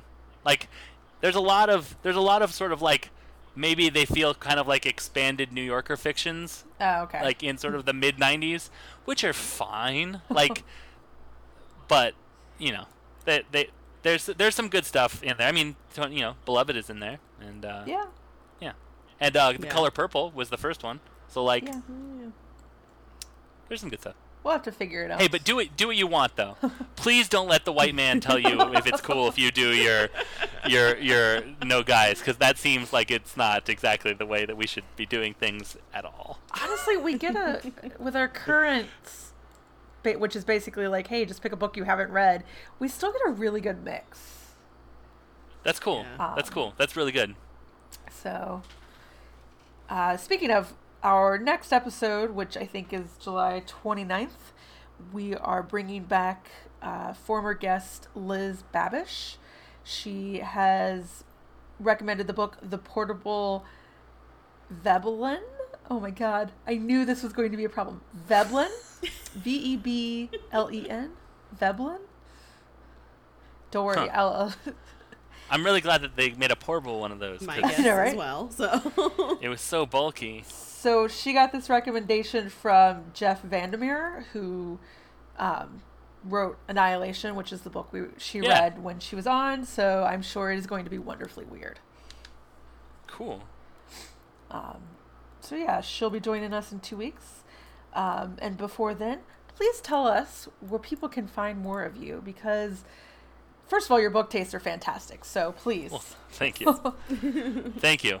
Or I mean, like, I'll pass that along to my dad, because, like, seriously, it was like like he sends me books and I'm like, this looks so good, but this isn't how I read books, so it's going on the shelf. Like, so I'm really glad that I got the opportunity to read this. I co-host a podcast called Unabashedly Obsessed with my a friend that I've known since I've known her since 7th grade, and we've been friends since like 9th-ish grade, like 9.5 grade. And so it's called Unabashedly Obsessed. We basically talk about whatever it is that we're into, like I said, Stephen King, Anna Kendrick, Tom Hanks is like our other big one. Basically, we pick a topic, we talk about it. Sometimes we take audience suggestions of like titles of movies and like write movies based on those titles. All right. It's just like it's sort of like just playtime. Like it's like we have a solid. We've only had one time where we didn't actually get to the topic, so I feel really strongly about that. But we mostly get to the topic, but like we'll talk about like we draw a lot of inspiration from like your favorite's problematic. So like we'll examine something and be like, ooh, this was kind of iffy.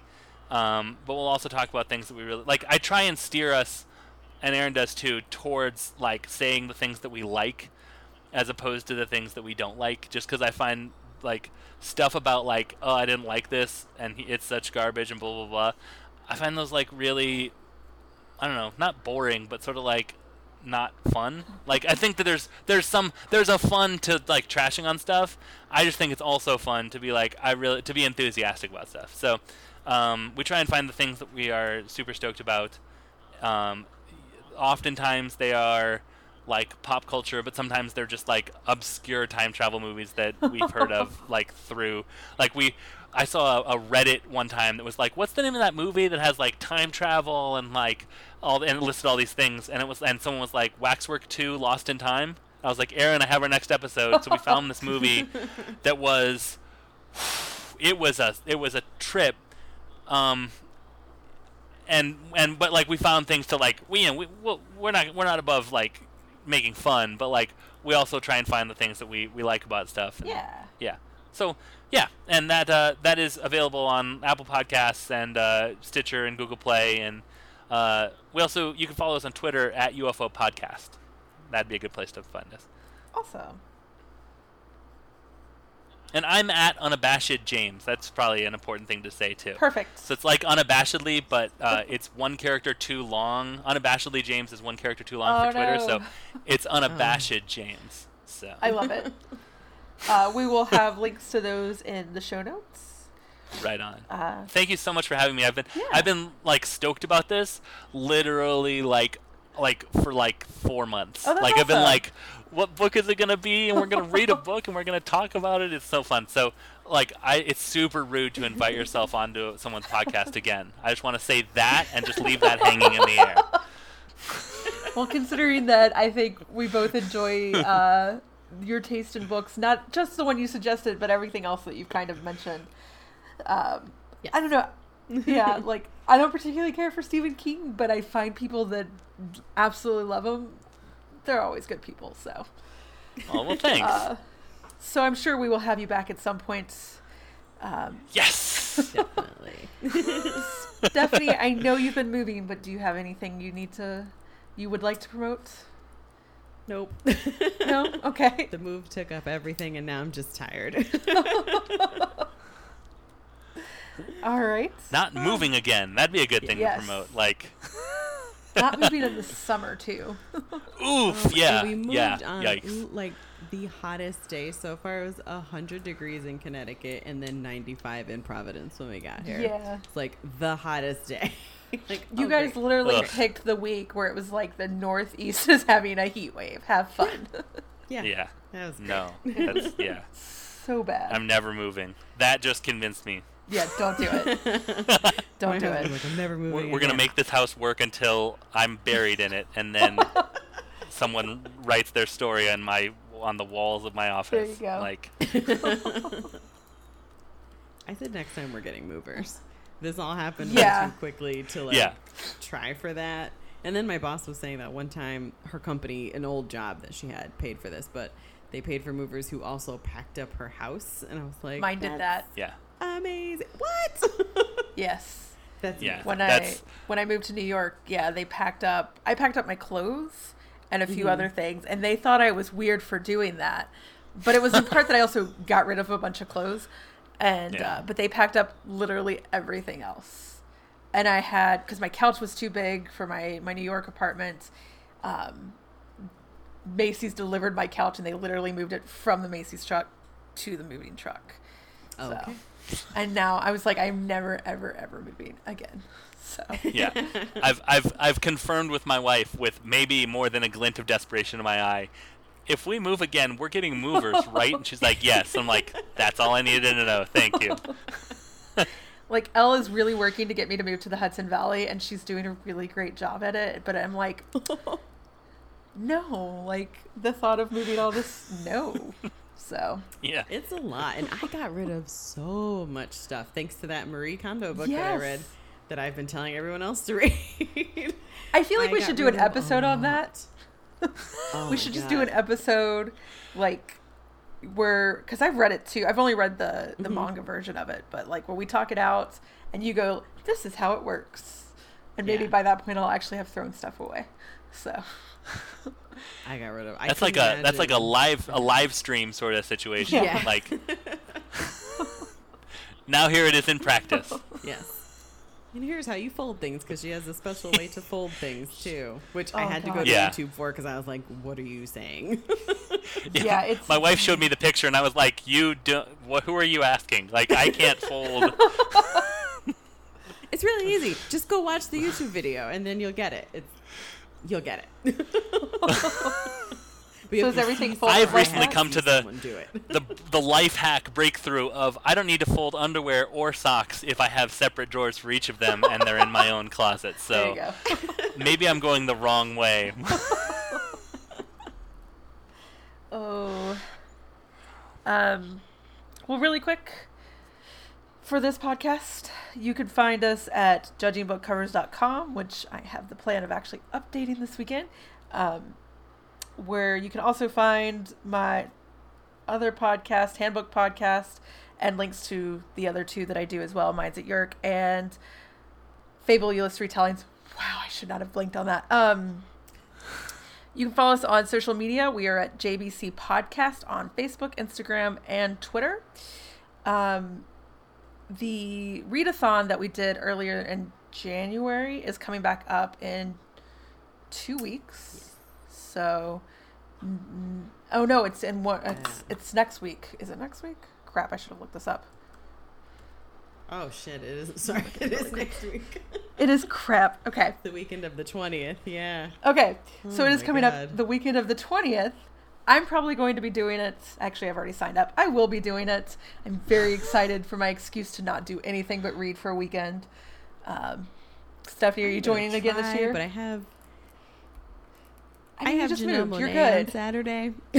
Oh shit. So, we are going up to Boston for Janelle Monáe's concert. So I'm gonna try. Put an audiobook See on how while you much I drive. can You're do. good. Play an audiobook on the way up. There you go. But She tells a story. I go. mean, I think that counts too. She's like sci-fi, I think. yes, actually that works. Yeah. But if anybody wants to join us, it is 24and48.com. They are no way associated with us. I just really like the excuse every 6 months to do nothing for a weekend and read entirely for fun rather than for work or for a podcast. So Yeah. expect pictures and tweets of us as we do that. Again, in 2 weeks, we will be reading the portable crap. Veblen. The portable Veblen. I'm going to make Liz say it when she comes on. And until then, you can... I did all the social media. We're good to... Oh, we also have a Facebook group, a handbook for judging fabulous retellings covers. I am getting ready to clear out some of my bookshelves, so I'm going to be actually doing some book giveaways there. If you are interested, I'm going to do them blind date style, so you won't actually know what you're getting until you actually get it. So, Blind date with books is one of my favorite Yes. things of all time. same. Even though the only time I've done it, it was not successful. That book was rotten. Oh, no. Oh, that's so sad. But I They feel like still that's like support it, in though. keeping with like a blind date aesthetic. So like That's it felt appropriate. You never Like know what you it can looked get. good on the surface, and then I unwrapped it, and it was just like a mess and like gross masculinist garbage. So Oh. like it kind of felt exactly right. That sucks. So yeah, come join. That should be starting. I'm gonna do like a round of podcast episodes and then start doing it slowly because that actually requires me to do some work. So, thank you again for joining us. We had a blast. Thank you for having me. Thank you. And then until next time, don't forget, go support your local libraries. Thank you.